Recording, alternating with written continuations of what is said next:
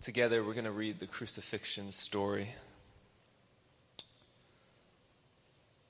It says, "As they led him away, they seized one Simon of Cyrene, who was coming in from the country, and they laid the cross on him to carry it behind Jesus. And there followed him a great multitude of people and of women who were mourning and lamenting for him. But turning to them, Jesus said, 'Daughters of Jerusalem, do not weep for me, but weep for yourselves and for your children. For behold, the days are coming when they will say, Blessed are the barren, and the wombs that never bore, and the breasts that never nursed. And then they will begin to say to the mountains, Fall on us, and to the hills, cover us. For if they do these things when the wood is green, what will happen when it is dry?' 2 others who were also criminals were led away to be put to death with him. And when they came to the place that is called the Skull, there they crucified him, and along with the criminals, one on his right and the other on his left. But Jesus said, 'Father, forgive them, for they do not know what they do.' And they cast lots to divide his garments. And the people stood watching, but the rulers scoffed at him, saying, 'He saved others, let him save himself if he is the Christ of God, his chosen one.' The soldiers also mocked him, coming up and offering him sour wine and saying, 'If you are the king of the Jews, save yourself.' There was also an inscription above him which read, 'This is the King of the Jews.' One of the criminals who were hanged railed at him, saying, 'Are you not the Christ? Save yourself and us.' But the other rebuked him, saying, 'Do you not fear God, since you are under the same sentence of condemnation? And we indeed justly, for we are receiving the due reward for our deeds. But this man has done nothing wrong.' And he said to Jesus, 'Jesus, remember me when you come into your kingdom.' And Jesus replied to him, 'Truly I say to you, today you will be with me in paradise.' It was now about the 6th hour, and there was darkness over the whole land until the 9th hour, while the sun's light failed, and the curtain of the temple was torn in two. And then Jesus, calling out with a loud voice, said, 'Father, into your hands I commit my spirit.' And having said this, he breathed his last. Now when the centurion saw what had taken place, he praised God, saying, 'Certainly this man was innocent.' And all the crowds that had assembled for this spectacle, when they saw what had taken place, returned home, beating their breasts. And all his acquaintances and the women who had followed him from Galilee stood at a distance, watching these things." At this time, I want to share a brief Good Friday reflection with you this evening. We're going to take a moment to pause on this night in this place to reflect on the sacrifice and the death of Jesus.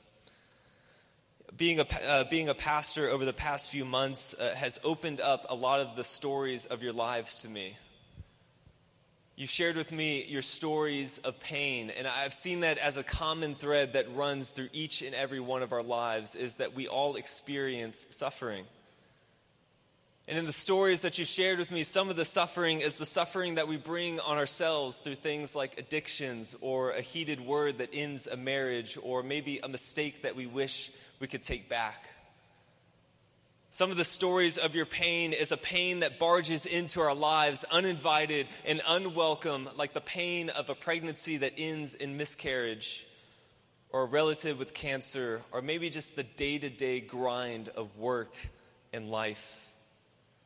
This evening we are going to talk about the death of Jesus Christ, but something that I've noticed is that to be human is to suffer.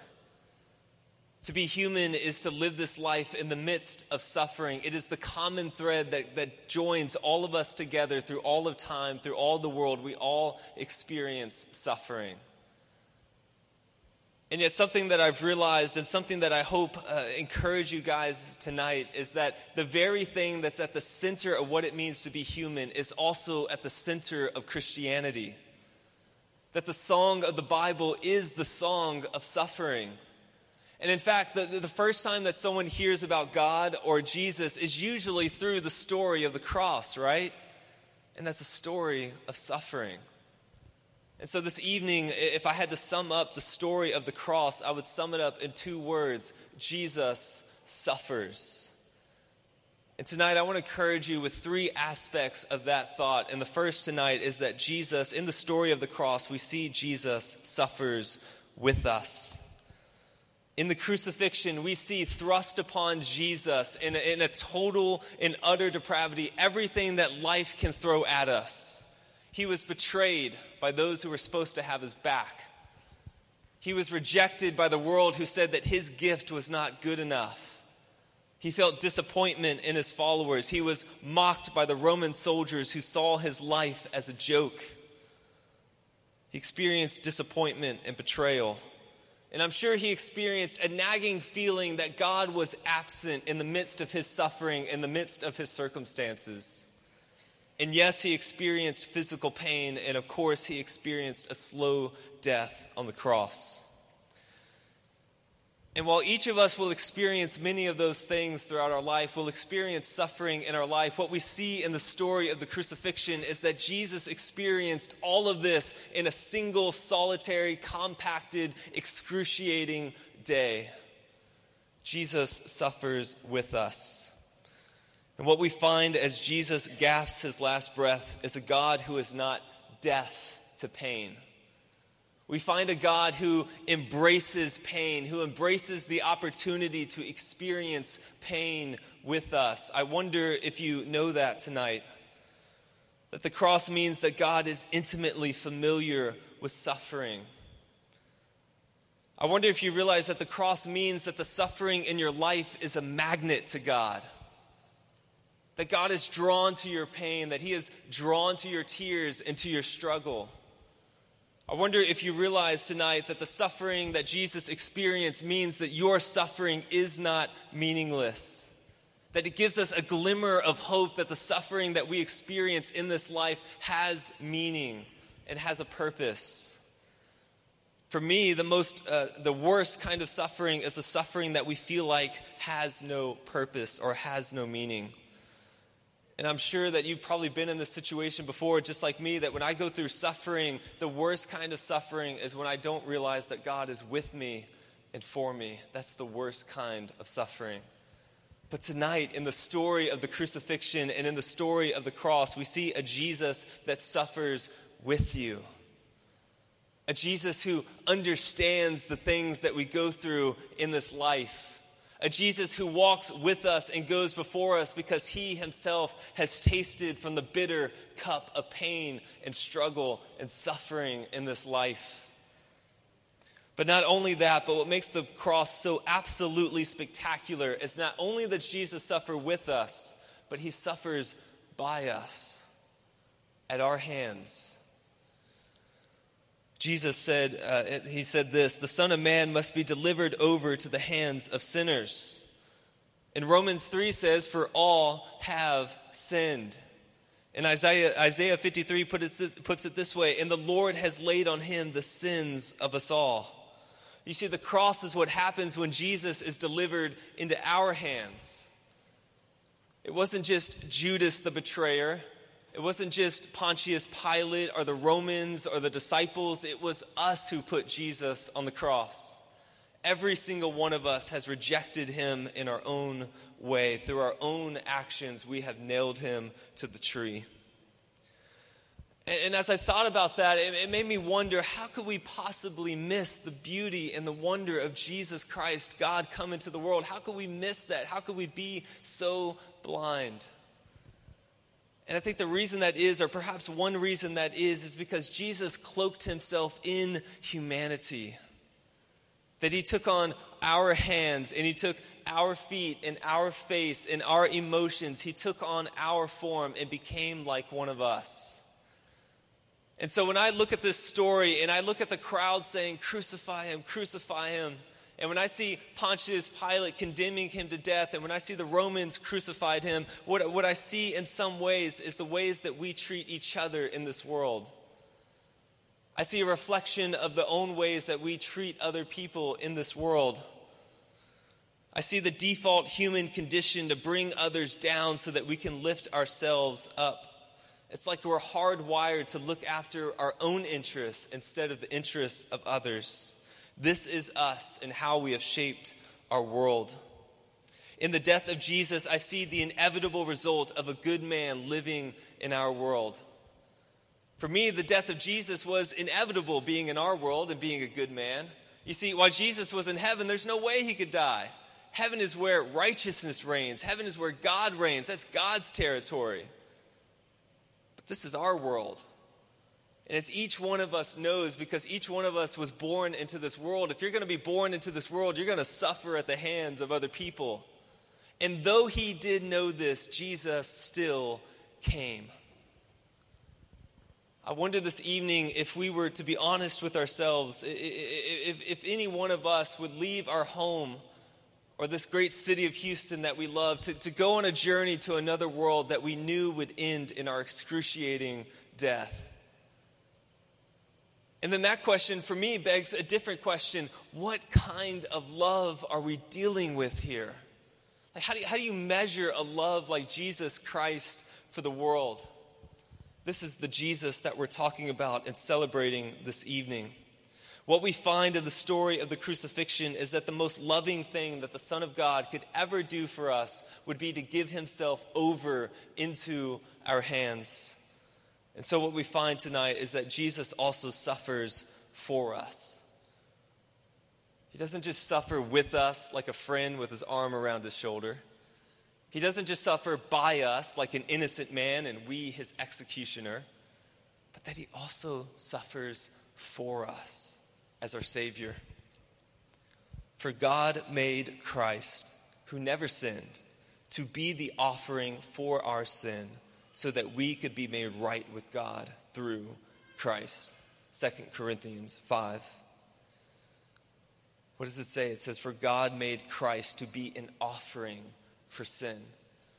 And so if we look past the nails that were driven into Jesus' hands and his feet, and if we look past the crowds that were saying, crucify him, and if we look past the betrayer and past the disciples and past the excruciating death by asphyxiation, what we see is even more terrifying, that in the moment that Jesus died on the cross, the wrath of God struck him down, totally obliterated him. 1 John 4 puts it this way, in this is love. Not that we have loved God, but that he has loved us and sent his Son to be a wrath-absorbing sacrifice for our sins. On the cross, Jesus was absolutely obliterated under the wrath of God as he carried on him the sins of the world on his back. Your sins and my sins and the sins of the entire world. This is the Jesus we're talking about tonight. As Timothy Keller puts it so eloquently, Jesus lost his glory so that we could gain it. Jesus suffered so that we could be freed.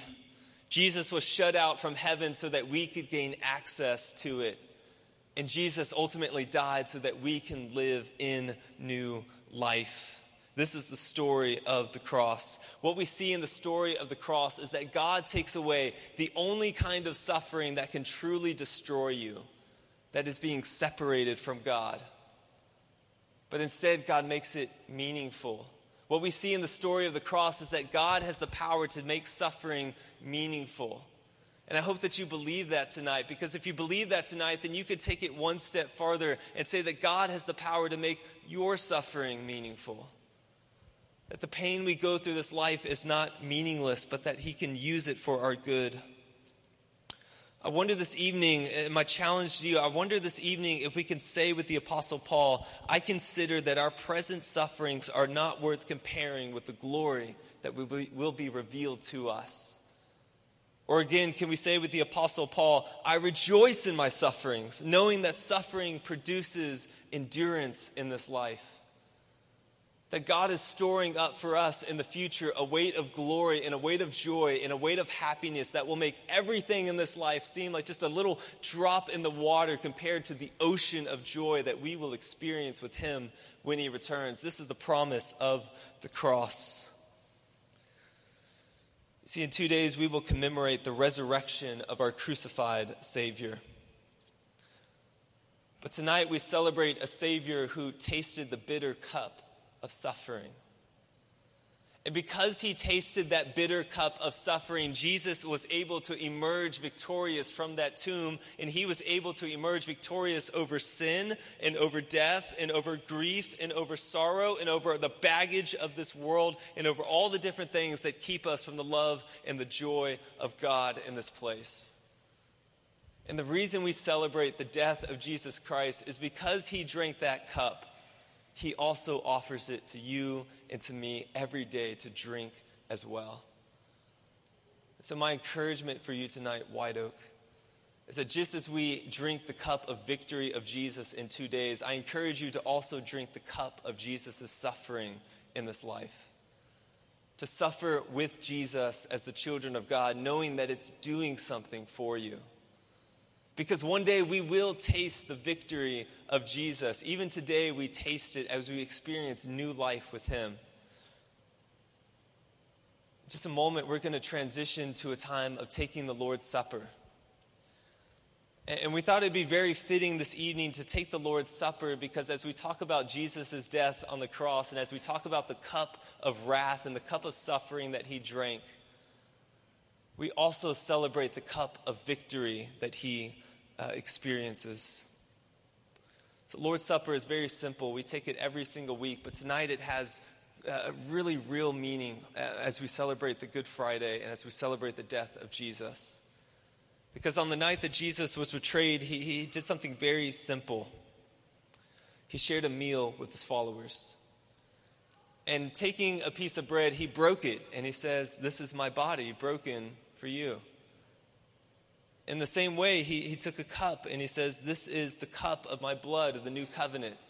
Drink this in remembrance of me." Why do we celebrate the Lord's Supper? Because this is a beautiful image that we have a place at God's table. That through the death of Jesus Christ, we have a place with God and we have a place with new life and we have a place with fellowship with him. So in just a moment, I'm going to pray for us and then we're going to take the Lord's Supper. You're going to come down the center aisles and I invite you to come forward. But I invite you, before you actually take of the cup and drink of the bread, I encourage you to just take a moment of reflection. So I invite you to do that with me now. Just take a moment and just to bow your heads just for one moment. To begin to reflect on the suffering of Jesus Christ. To begin to reflect on the suffering that he experienced in this life and on the cross. But then I want you to transition and I want you to begin to think about what that suffering means for you. That all we need to do is have faith in the cross of Jesus and we will experience new life with him.